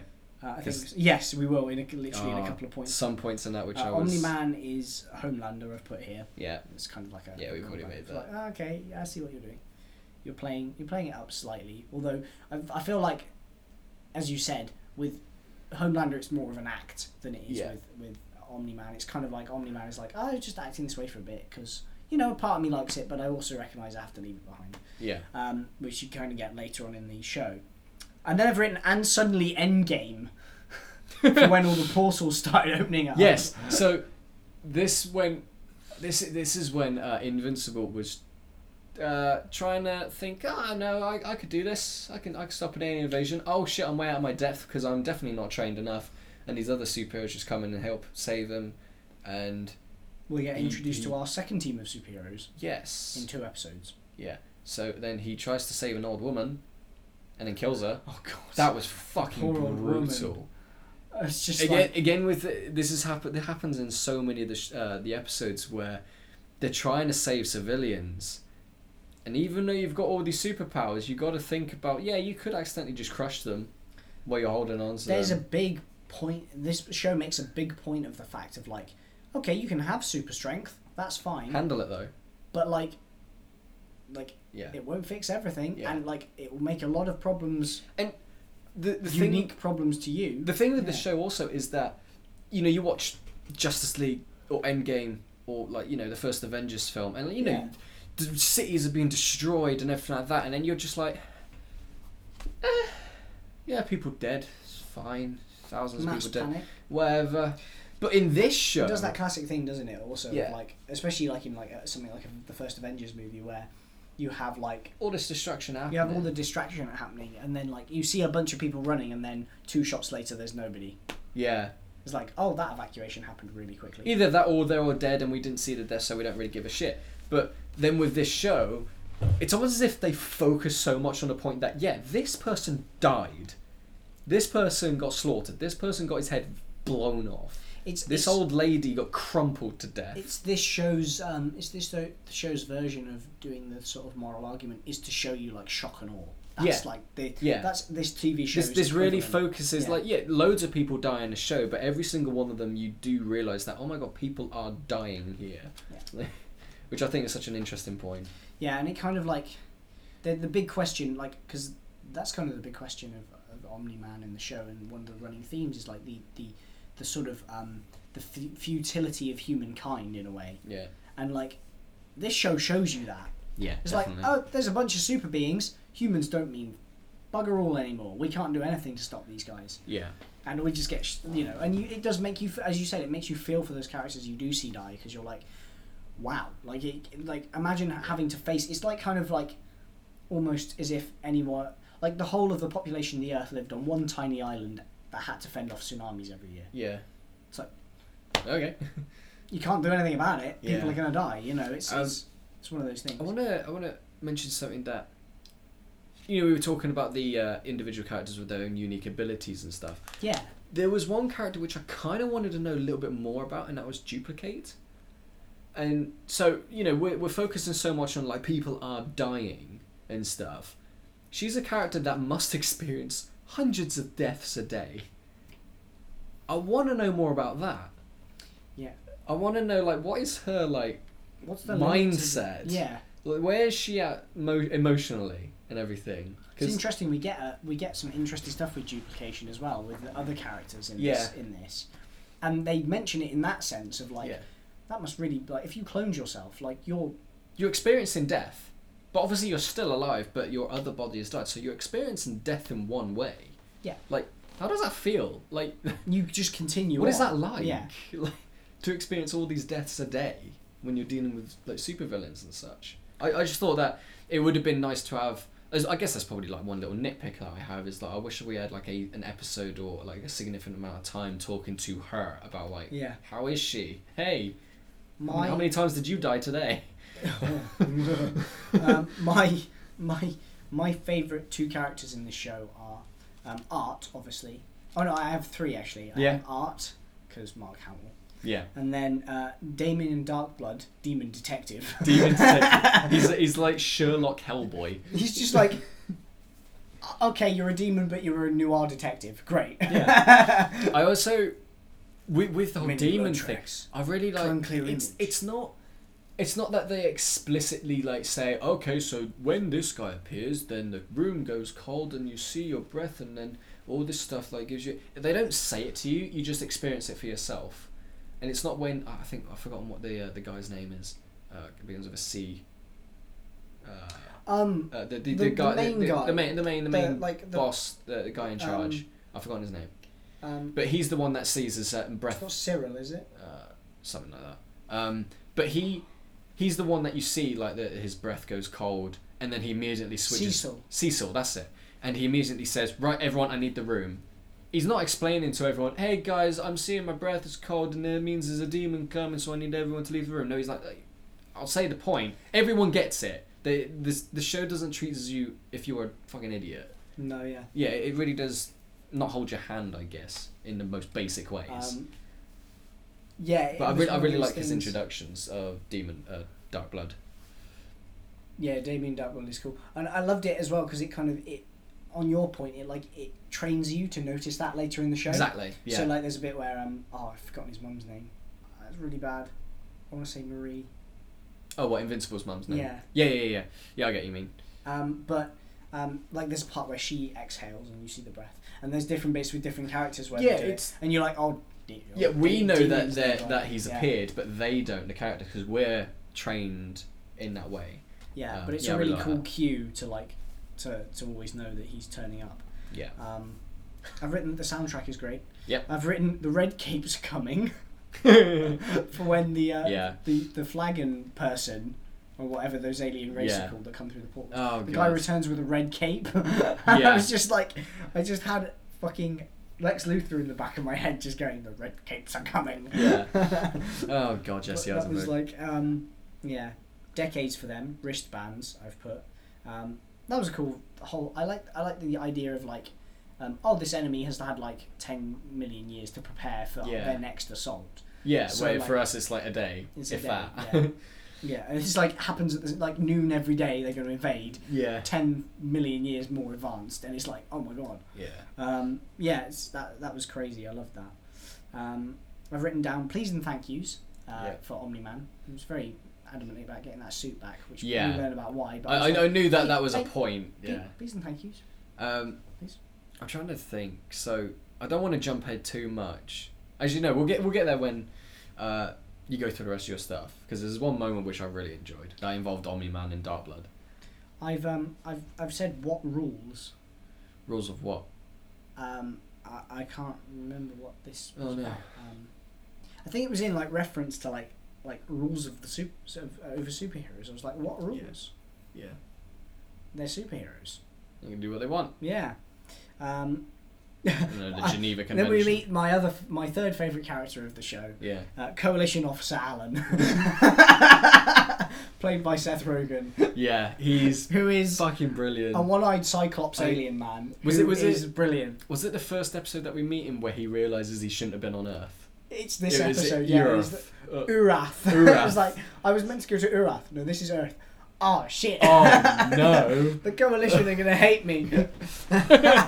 Nah, yeah. I do I love love Alan with a passion. Yeah. Um, we only see him in this episode and the last And the one, last isn't it? one. Yeah. But I love the cameo of it. Also, the fact he's called Alan is just the best. Is that thing. Alan or Allen or something Or like Allen, that? or- Allen, yeah. yeah. But it was pretty cool. I've written down Hulkbuster here. Yep. Third invasion. Guy comes through in a big suit. Oh yeah, big suit of armour. Yeah. They're I definitely was taking like- points. Okay. And then I've put more murder at the Yes. end of this episode. Is that with the old lady? Yeah, And it's all just- like all the people just dying. just collateral it's damage. more murder. Yeah. Opening of episode 3, I've written emotional. I'm trying to think. I think is episode 3 the one where he meets up with the guy from the first episode that he fights, the concrete guy. Oh yeah. Maybe that's it. Yeah. Well, With actually, no, his I think daughter that and might stuff. Be, actually, I think Rock that might Boy. be later on. Oh well. I tell you what, I really liked that episode. I did. Yeah. Oh no, that's later on. That's episode 5. Sorry. Yeah. This one, there was some emotional stuff. Yeah. I think it was like in reference to maybe Invincible getting beaten up, and then like yeah. Yeah. And then I've written spy stuff. Yeah. Trying to remember what that was in reference to as well now. This is the trouble with like, So just many writing points. down thoughts. Yeah. But there's so much of this show that it's just like it's like I love the Pentagon parking rear sign. Yeah. That is on the I thing, really like just that in humour. small text. I was just Yeah. like, okay. I've said whoa, whoa, Whoa. whoa. Yeah. Monster Girl.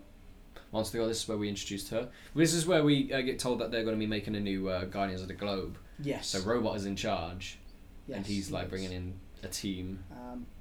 Monster Girl is basically Hulk, but she de-ages, which is really Yeah. cool. Yeah.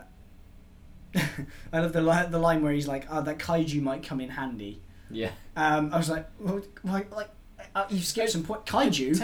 Tell you what, the one character which I was a bit like, I don't know if he was meant to be.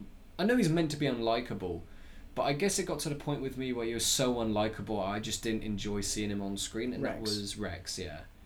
And I was He's just like- your classic douchebag character of the series, Yeah. but he's so much of a douchebag. So, Yeah. Like I suppose he's meant to have a little bit of a redemptive arc in the end, but I don't think he does though. But it does doesn't he? really work, no. No, It's I'm just just like- oh, piss off, mate. it's just like cheat- now you- you're being a dick about the right things. It's like Yeah. like Yeah. yeah. It's like you cheat on your girlfriend, and it's like, oh come on, mate, just Oh yeah, that happens in this episode as well. yeah. Or in the that's- episode before this, I should say. Yeah. With cheats on with duplicate. That's Oh dear. yeah. Those are images that you should keep to yourself. They are. Yeah. Prison is like the prison complex where we see the two blue guys from the first episode. Yeah. I've forgotten what they're called. I think The the name is dropped. Marauders. What? Molders? I thought there was something to do with like Molders or something. the clone. Well, the one of them that clones himself Yeah. and he's got a buddy or He brother just or constantly whatever. clones himself. Mulder Brothers or something they're called. But anyway, I've said that the prison is like every hero intro in a bad superhero movie, Yeah. where you have like the pan of the different cells. Yeah. And they have like yeah, you had yeah, like yeah. that shot at the end of Amazing Spider-Man 2 with all of the different. Yeah, the really things. forced or, honed like, in sort of they even bollocks. did one in fucking. Suicide Squad. I don't know. They did one in bloody. Transformers 5 had one in. Oh, did they? Character introductions thing, yeah. Oh, fuck off. Where they did like I need somebody who's going to be a general. You can be. I was like, oh my goodness me, this is awful. This reminds me of like the Bionicle ads. This is like. It's like when fucking you are copying off a trash film. That's when you've got problems. But it's nicely done in this. But I just thought of that when I was thinking of that. I was like, oh, this is the introduction bit where we get to introduce the Suicide Squad. It's so sad. They do it in Guardians of the Galaxy as well. But good.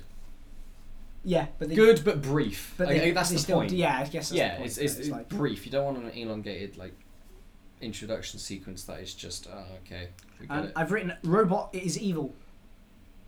Kind of. I'm misguided in that information, but it's the Yeah. mark of a good show that we've. Yeah, I thought in that 'cause moment I was when he's we up to were- some shifty business. When we were like introduced to that and like him doing his shifty business and all that, and it was getting to maybe like the 6th or 7th episode, I was like, hang on, so we got this arc to deal with, and we got that arc to deal with. I was afraid that we weren't gonna get enough time, and we would have some like sort of loose ends that are just wait for season 2. But no, it does it in a way which I'm like, yeah, I'm satisfied enough. It wraps that it makes up really sense. well, doesn't it? It Yeah. wraps it up really well. Episode 4. Suddenly, Indiana Jones 5. Yes. Yeah. Yes. Which, that story arc never comes back around. No, it doesn't.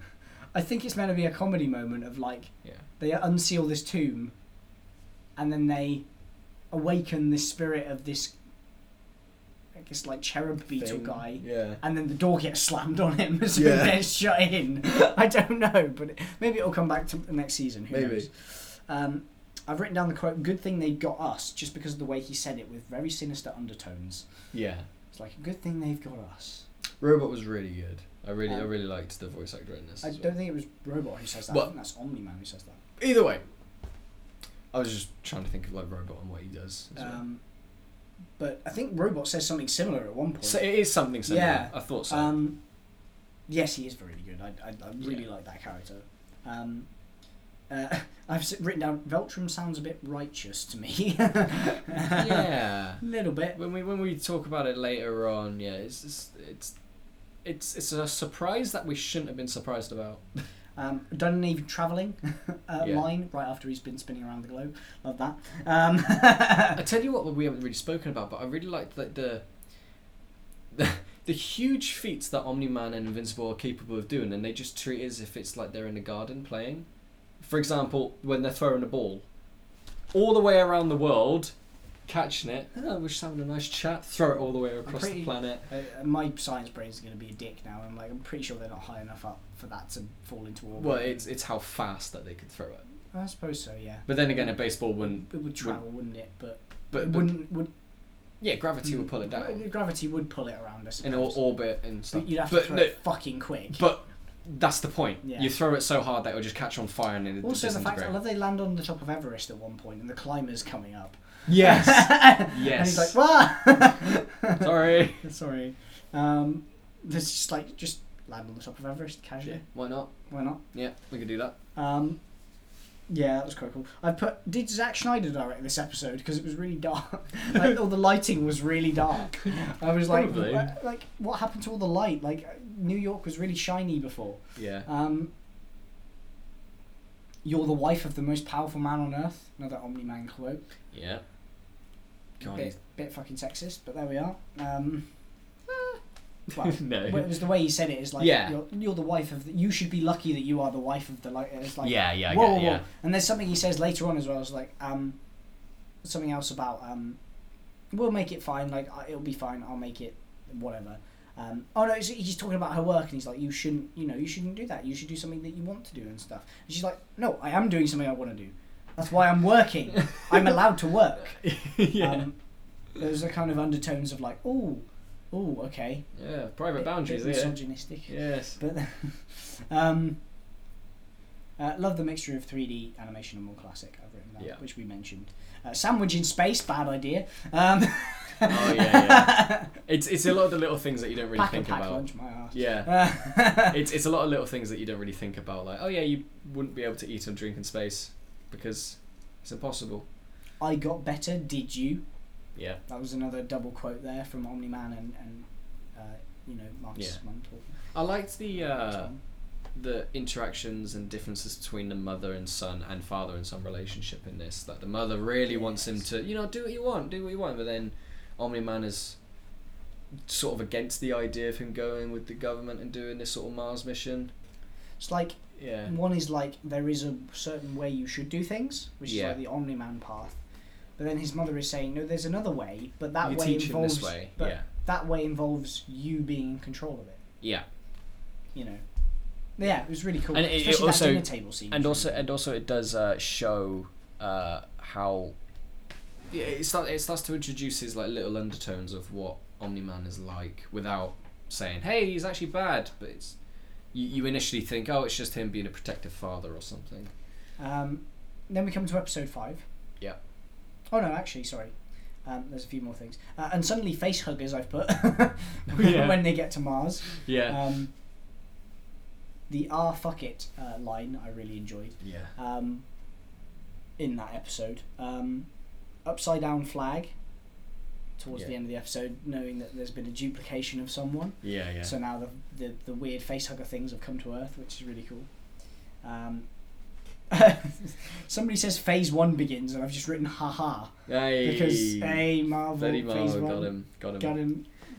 Got him.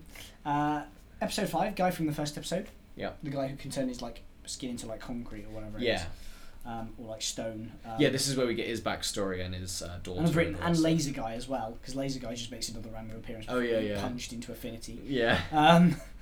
I've written, the villains are the real heroes of this story. And this is about like the guy wandering around and handing out money and being like, I've just blown up your building, but here's a hostel down on 15 and 4th you can stay Yeah, at, and here's yeah. like $50 to Sorry go about that. spend on a room or whatever. Hmm. I'm not a fan of Auto-Tune Robot. And I've put its vision, Yeah. which is the I forgot what he's called in the thing. He's called like is it Mechanic Man or I can't remember. But he's the like crime boss we get introduced to in this. But I was like, I really hate the Auto-Tune voice. It's really not a fan. Flashback detective. Yeah. I like that. More detective stuff. Damien Very, Dark. very noir, like you mentioned Yeah. earlier. Yeah. I almost expect like that kind of like do Press like X soft to jazz, doubt. jazz music come in Yeah. when he's on screen. Yeah, very like I I don't know, expected it. 80s or 70s or whatever noir sort of stuff is. 1816 on Yeah. July 14th. Yeah. I made my way to the pyramid like that. Fan like clue. Yeah. Oh, Yeah, dear. that kind of stuff. But yeah, it was really good. I've written down I really like the themes in this episode. Felt like this episode like cranked it up a notch with dealing with like moral standings on how people view people in who do crime and like how we perceive one another Yeah. based on the stereotypes and the kind of labels that we all put on people. And even in one point in this episode, the guy when talking to Invincible, when asking him for his help, is like, you don't understand criminals, do you? Like, it's like you're a criminal to you as a criminal, but you Yeah. don't understand, like, there's people behind that, label. And, there are truly bad criminals out there, but a lot of people are doing it for a very legitimate reason. Yeah. They just have no other way of doing it. Yeah. Which we see, and he's got a family, and we're introduced to his family and why he's doing what he's doing. It's very, like, Deadshot-esque. Yeah. Yeah. Which I really liked. Moral conflict, ego versus humanity is what you mentioned with the mother and father thing. Yeah. It's like... Different ways of teaching people to do things. Yeah. Oh, ego versus humility, sorry, not humanity. Yeah. Hero, interesting term of usage for someone with superpowers. Yeah. Should we really label people as heroes? It's that whole idea of like once you idolize somebody, it becomes hard to then Break them morally down. Yeah. question them fairly. Yeah. I love that whole thing, and I feel like that was all undertones to this point, and then it gets like kicked up a notch in this episode, Yeah. which I really liked. positive female relationships is what I've written here. I love the fact that like the two crushes of Invincible get on really well and like kind of pseudo complain about him and kind of support him and each other and kind of accomplishing their goals. Yeah, it's not the generic, oh my god, you're in love with my boyfriend, oh my god, you're going out with someone that I love. It's not that really sort of bitchy triangle. Yeah. It's not like and that. I feel like that stereotype went away a little while ago, but it's just nice to see. I was just like, that's cool. Yeah, I like that they all get along. And also, I like the dynamic between the two of like how, very much like, Eve like almost goes to, what's her name? It's really bad. I've forgotten her name. What, Zazie Beetz' character? Yeah. I've forgotten. But yeah, I know what you mean. The girlfriend of Invincible. I want to say Naomi, but that's not right. No, that's not right. No. I'll look it up. You look it up. Yeah. Please do, because yes. There's too many characters in this. That's fine. But yeah, she goes there and she's like kind of soul searching in a way, and she asked like the question of like, I can't even remember this, my homework for last week. How do you remember everybody that helps out here at the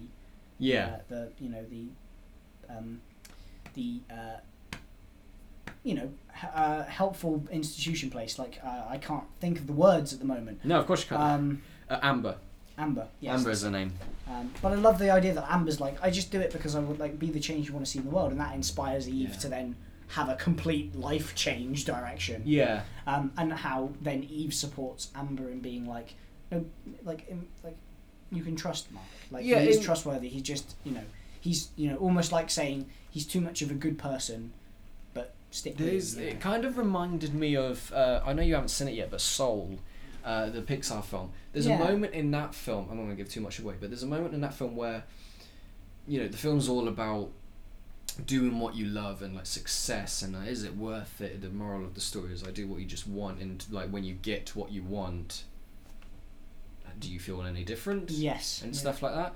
And there's a moment in that film where they go to a barber's and the barber wanted to be something else other than a barber, but then they question him and just be like, well, why don't you do that? And he was like, well, you know what, I love what I'm doing now, just like sitting down talking to people, every different person that comes in. And that scene reminded me of that, of you don't have to do what you love, just like initially, but you can find what you love doing in everyday other things. And it's interesting you say that, because I think that's extremely. It's a wider topic I won't get into because we could do a whole podcast on it. But we could do that whole topic when we actually watch Soul, because I love that film.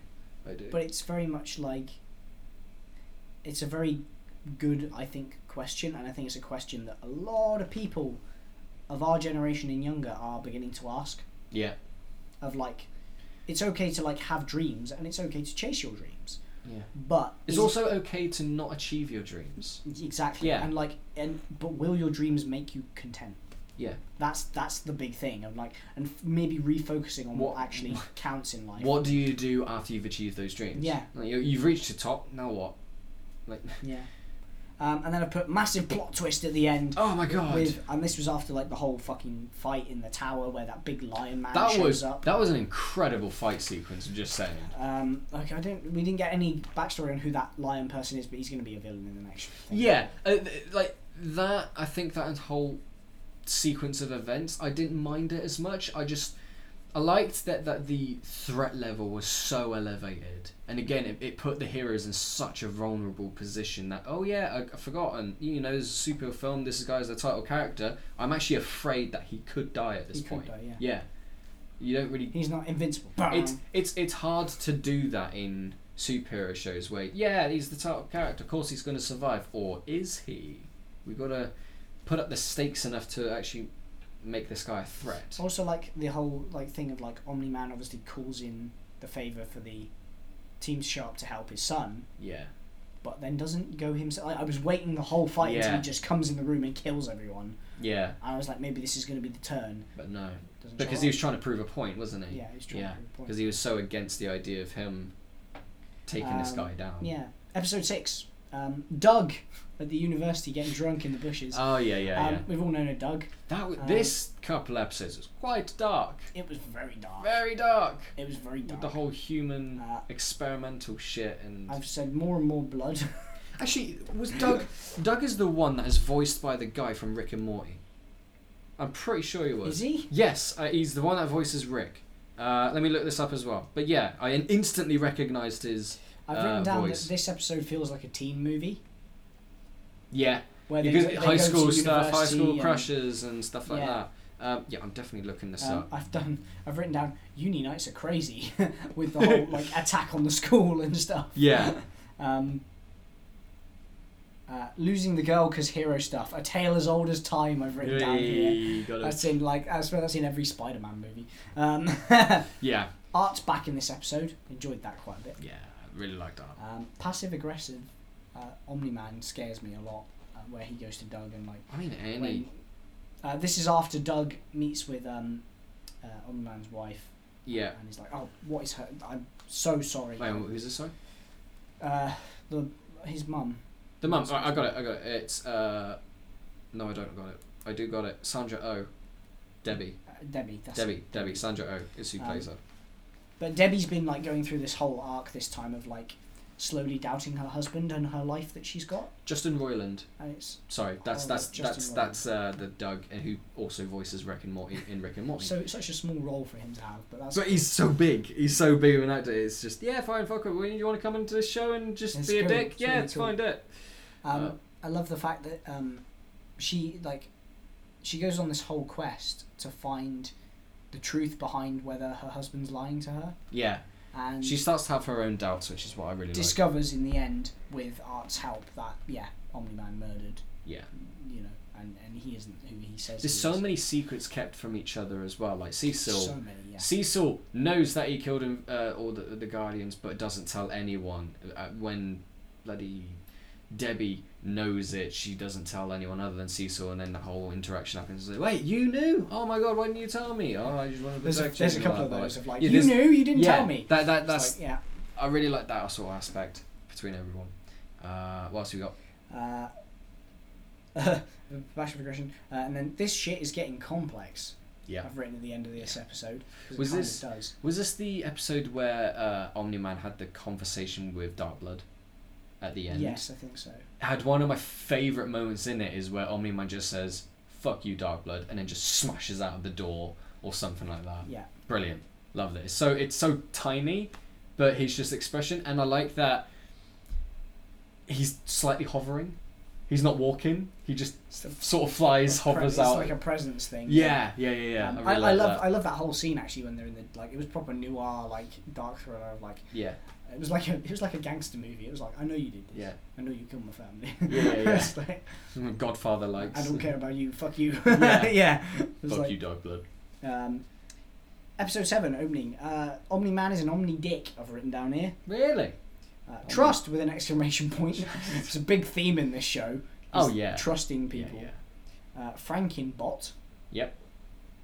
I think Everyone that was says- this is where we get to start to see what Robot is up to. Yeah. And we exactly. find out that he's not actually a robot. He's a guy who's severely deformed in a tank that then controls robots with his mind. Yes. And he wants a new body He wants because he wants to live. He just wants a new body because he wants to live properly, Yeah. which is fair enough. Yeah. Um, And yeah, this is where we get onto the ending of his arc, is that he falls in love with Monster Girl, I think I wrote. which I think I wrote later on. There's some interesting relationship / attraction themes in Yeah. the show. and it's like it kind of creeps you out because obviously you initially think, Monster Kid is a kid, but no, she's like what 23. She's 25, She's 25, and he's 30. and then they're both kids. and this is It's weird. a little bit bordering on weird. Oh. Little bit, and then when she has like a very adult conversation with Rex also earlier in the show, I was Yeah. like, oh, this is not, Yeah. this is weird to watch. It makes you uncomfortable, but you shouldn't be. I guess I don't know how to think or feel. I don't know. I've written down. I like that there's a deeper element of deep emotion to Omni-Man. Yeah. Like you can, like he's a dick, but like you can see that like, oh, this is coming from an emotional place from your life experience. Yeah. And I can't wait. At this point, we don't know what that is, and I want to find out what that is. Yeah. Robot is not evil. He's just a soft boy who wants to build a new body. Life. He's just a soft boy. Transformers, robots in disguise. I've written here for when the truck turns into a giant robot. Yes. I was thinking I was that. like, wait a minute. Yeah. No, so we're going to take Marvel and DC and the Guardians of the Galaxy, and we're Just also take going to sprinkle in Transformers some as well. Transformers in there as well. Yeah. It's been an honour, Donald. Yeah, good stuff. Yeah. Goodbye. Poor Donald. Poor Donald. You did well, Donald. Yeah. I've written down this robot as Roboy question mark now. Yeah. Um, Good stuff. This is the end of the episode where Eve laying down the tough love. Yeah. There's the line I've written. There's some weird attractions / crushes in this show. Yeah. Epic encounter to stop Omni-Man. Yeah. It's when we have a big fight. The kaiju gets released, and basically this Yes. whole episode is a series of like Omni-Man flies off to find Marcus, and then they try to stop him from getting to him because they need to get to Mark first and stuff. And- Yeah, this is where like shit hits the fan. Yeah. Of everyone's starting to find out the secret. Oh boy. Oh no. The Immortal comes back, who's one of the Yes. the original Guardians. Guardians of the Globe beforehand. Yeah. Who gets revived as part of a contingency plan by the two blue twins Yeah. who are out of jail at this point. Yeah. Who incidentally, I love the interaction between them and Robot where they help him and then Yeah. he double crosses them. Yeah. And he's like, "Yeah, you're still going back to prison, by the way." But I just needed you guys out because I need a body. I need a body. Yeah, I loved Yeah. that whole story arc was great. It was really well done. And then, so they like help out reviving the Immortal, and then he gets killed straight away by Omni-Man. Yeah, I quite enjoyed that because I was like, oh yeah, here's going to be your redemption. Yeah, you're getting to come blows in at Omni-Man. Oh wait, you're dead. You're dead. You're kind of fucking useless, which is quite funny. But then, I tell you what I do really like with the show also is that you were saying about like the stakes and everyone is so fearful of them actually dying, even though you kind of know they're not going to die. I like the fact that they have like the injuries that they get are still with them for a prolonged period of time. Like Omni-Man gets his bloody eyes cut in and whatever from thumbs and whatever, and he's got them for like the entirety of the next episode. So yeah, he got hurt. Yeah. He's still feeling that hurt. Yeah, the injuries carry over. Yeah. Yeah, I really like because in most Marvel films or DC films, like they'll have like a massive scar on their chest and whatever, and then maybe a couple scenes later, oh yeah, they're healed. It's fine. They're fine now. A couple of days passed, yeah, they're fine. Well, no, it's. He's like, oh, there's not a scratch on me. Yeah. I said I'm loving all the callbacks in this, like with the kaiju getting released and like the contingency plans. I like that setup as well. It's where the webs that have been going out start to knit back together into the plot, and that's really cool. Yeah. Episode 8 then. Here we go. Viltrum is a mixture of the Galactic Empire, Krypton, and the Hunger Games. Yes. So we get the truth about Omni-Man is not good. There's just Well, he's brainwashed into thinking that his all empire life is insignificant compared to Viltrum life, and they'll be brought into the Empire to serve them, and they're the greatest race of all. we are a perfected race. Yeah. It's all a bit fucked. Yeah, and I kind of want to jump straight ahead. What did you think of the train sequence? That was fucked. I think did I write something down for that? About the train? Did I write something down? You for better well the have, train? because that was one of the most shocking moments. As if the show can get any more shocking, it has that come out. No. I think I was too shocked. Yeah. Yeah. Oh no, here it is. Oh good lord, the carnage ... Yeah. Yeah. I was just like, oh my good, like it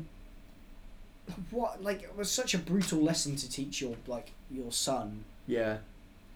I you know what I really enjoyed is the fact that Invincible didn't have a fucking chance. He got his ass handed to him. He barely got 2 punches out. He got a few good swings out and now, some good moves, but that was about a minute of it was about 30 seconds of a 10-minute fight sequence in which he got his ass handed to him. Yeah. I love the fact that also how overpowered is that you age slower as you get older. Oh, that's fucked. Yeah. So you just get more powerful. Yeah. but stay young at the same But, yeah. time. And it's just like, yeah, your dad's got like 1,000 years 'Cause- experience on you. I was thinking maybe towards, I don't know, when it got to, you know, into the city and like the whole towers collapsing and like these people were dying, that awful moment where like the mother of the child was Oh, he hanging tries off to save the and mum then kid, he yeah. pulls the arm and it's just off and like that whole moment. And I was thinking, okay, this is probably like the most generic point where Invincible, he digs a little bit deeper and Gets then a he second wind, and he overpowers his father and he wins. No, he's still No. gets thrown into Mount Everest and gets pummeled almost to death. Yeah. Like I don't know, it's kind of refreshing but also like horrifying at the same time that yeah, this isn't a fairy tale. The This way I is- described it was that it felt very unresolute. yeah. Like I was watching it, I was like, I feel like there should be some resolution. I feel like Yeah. Omni-Man will get defeated and he'll have to retreat because Yeah. oh no, No, he's still dying. oh shit, Oh, he's still getting oh this pummeled. feels awful. Yeah. This doesn't feel good at all. Jesus Christ. And he ends up like Omni-Man just ends up flying off. Yeah. To go and probably get help. back to Voltron and stuff, yeah. But But that, yeah, this entire last episode I was like yeah, the arm, oh god, is what I've written here for the pulling the arm Yeah. out of the thing. Yeah. Invincible one last time. The way that he describes Maggie as a pet. Yeah. So many like heart-wrenching bits as well. Wow. Wow, Um, indeed. The lighting I've put with the two of them. I think it's when I think it's just after they leave the city. They go up into the orange clouds. Yeah. And like, oh, Beautiful. it was beautiful. Beautiful Animation. shots. Loved it. Absolutely Yeah. loved it. You're not a robot anymore. You're a real boy. I'm a real boy. I'm a real boy. Yeah. Pinocchio, but a robot. I became a real boy so I could date this real girl. Yeah. Very strange, but at the same time kind of cool. Love that whole kind of story arc, and I love it that there were some unresolved things as well in Yeah. some way. Even though it was frustrating there wasn't like a resolute ending of like Omni-Man getting his ass handed to him. Yeah. Like I still felt like there's some stuff they're leaving here. Yeah. Like the whole Monster Girl still ages backwards, so they've got Yeah. to try and fit. Robot's going to try and fix that for her so they can live a happy life together. I did like one of the quotes that Monster Girl mentioned is like, well, I've made a sacrifice today. I've aged another week down. Like, what are the sacrifices that you guys have made? And it's like, Yeah, it's true. oh, that's hard hitting. It is So every single time she goes out to fight, she is sacrificing a part of her life. a week of her life. A week of her life, yeah. Fuck. So deep. What else have you got? It would change your mindset on life, wouldn't it? You'd live every day like it was your last. You'd have to, say you do like age backwards a week every time you like change into a monster. So that means, right, okay, so I've changed once this week. I've got to spend 2 weeks to catch up with myself. So I'm not allowing myself to transform for 2 weeks. 2 weeks go by. Okay, I'm back to square one. You have to do the Hulk thing where you have to like learn to breathe and control it. Yeah. It's Otherwise, it just eats away at your life. fucking crazy. Got anything else? Yeah, emotions running high. I Yeah. love there's a lot of emotions. I love the montage where Omni-Man is punching Mark, who is just on the brink of death, Yeah. and then he's like has all the flashbacks to He when they were thinks kids. back to the baseball baseball game. scene Yeah, and yeah, stuff. yeah. That I was really really liked lovely. that. And it's like, oh yeah, shit. Maybe this planet has changed me a little bit, and that little bit is enough. A little bit, yeah. A little bit is enough to make me not kill him, even though I know I probably should, because he's the only one in a few years that's going to be able to go toe to toe with me Yeah. when I come back. But even the quote that Mark says at the end, it's like, what would you have? You, After oh, this, he's like, you. oh, right in the feels. I have you. And Down. I love that because it's Mark has still not given up on his hope. dad, even though he has every reason not to trust him or hate him with everything he got, because his Yeah. entire life has been a lie. But he's still holding out that little bit of hope, which That is it like wasn't really. his dad. That it was Well, no, something- it was his dad, but maybe or like that foolish even hope though of like there's yeah, even though he's had thousands of years being like sort of brainwashed into this idea of thinking, like, not even thousands of years, probably hundreds of thousands of years at this point, you don't know. But Mark is like, you know what, maybe the one couple years or few years or 40 years or whatever, however old Mark is, maybe these few years that I've been alive can override thousands of his brainwashingness. Yeah, It's it's really like interesting it's to that think whole thing about. of like, if only you could see the light Yeah. for just a second. Yeah, you yeah, might, yeah. You might, stop in your tracks. Sit back and don't be a Nazi. I've written down I had a revelation during this episode. Yeah. The music, that's it. Into the Spideyverse vibes. Really? The whole time I was Yeah. like, where have I heard animation, cool pop music combination before? Into the Spider-Verse, yeah. And it clicked in the last episode. I was like, Yeah. Into the Spideyverse. And I was like, Yeah. this is really cool. And there's a few moments where there's a really lovely, like, almost indie pop track playing. Might have to look up some of the songs, actually, because I was grooving to them. Yeah. But I was like, oh, that's really cool. And I was like, with the animation of, like, going over the city and stuff. And I was Yeah. like, oh, this is really awesome. This is properly awesome. Love the montage of villains. That is like the preview Yeah. of what's to come. The on the Invincible. conversation with Alan right at the end. Full, It's like, so, full what- circle yeah, conversations. so what are you going to do now? It's like all these villains, all these things still happening. He's like, I don't know, we just finish college. Light frequencies. Yeah. The room thing was cool. Yeah. Like that. Art again. I've written down here. He survives. I love, Yeah, he's great. I love how him and Maggie have a relationship, like forming of like he's lost a friend in Omni-Man because he's lied to him all these years. Yeah. He's gained a friendship of like staying strong for each other because Yeah. they both lost something. Yeah, both experience the same thing in a way. Love that. Like through Yeah. their own like slightly different grief in a way. Yeah, It's yeah, like definitely. they learn to pull together and be strong. I've written down Alan, obviously. comes Alan's back. brilliant. I, What's high school? I love the line at the end of that. I love the entire conversation at the end. He comes back and he's like, "Oh my god, I gotta warn you. there's a Viltrum on your planet." He's like, "Yeah, I know. He's gone." And he's like, "Oh, Oh, right. okay, all right then. Bit late there." And I love it that they just sit down and have a catch up on the moon. Yeah. It's like great. Fucking Yeah. brilliant. But I that think is that was Invincible. that's some of my ramblings that I had. It's such a good show. I And we mentioned a couple of weeks ago that there is a season 2 and season 3 happening. But I wonder what everyone else thought of it. I really enjoyed it. The people that I listened to really enjoyed it. You enjoyed it, I'm glad. Yeah, I think that's all for today. Don't you think? Should we start wrapping up? We got D&D. I don't know what time we got D&D. I feel like any second now probably. Yeah. Anywhere That's between fine. 7:30 and 8, but it's fine. We got time. Yeah. But yeah, I liked the show quite a lot. Yeah. I like that it has this like central themes of like a coming of age story, but questioning the morality of superpowers as well. Yeah. In our world. Yeah, and I that was really really enjoyed cool. Yeah. But and it's a very beautiful cartoon. Those of you who like watching beautiful Yeah. cartoons. Like going back to the animation. It's very, I don't know, early 20s. Yeah. Well, not 20. Early noughties. Yeah. I should mention early 2000s style of animation. So you initially think, oh my god, this is very kiddie looking. But no, this It is has that classic kind of it's the classic like cartoon. X-Men Justice League. Yeah.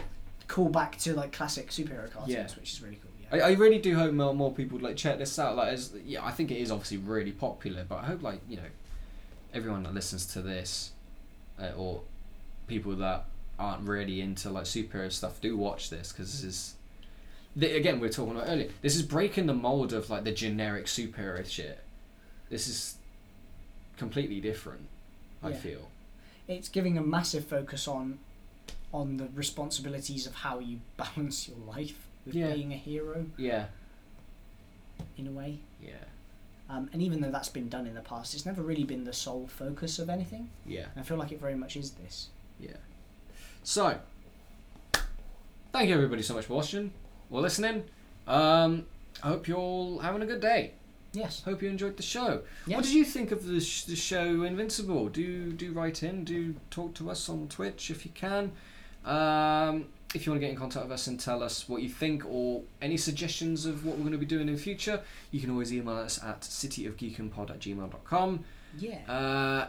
If you want to watch us live on Twitch, it's most Saturdays now, afternoon. Yeah. I don't exactly know. It's around the sort of same times, like 4 o'clock onwards or something like that. Or if you can't watch us live, then do download us on whatever podcast app that you do have. Spotify, Apple, all the shiz. What else is there? What are we going to be doing next week? What are we doing next week? I don't know what we do next week. Did you want to do Hamilton? Cause Should we do a musical? I feel like we should do something pretty light. I want to do a musical. Let's do it then. Yeah, Hamilton? Hamilton it is. 3 hours long. but it's Yeah, got an fine. intermission. Right, doing Hamilton next week. Hopefully, tell us what you think about Hamilton. I love it. I want to watch it again. You haven't seen it. You're gonna love I haven't it. seen it. I am gonna love it. You are Apparently. gonna love it. But yes, thank you everybody so much for listening and joining. We will see you next time on the City of Geekin podcast. Take care. Goodbye.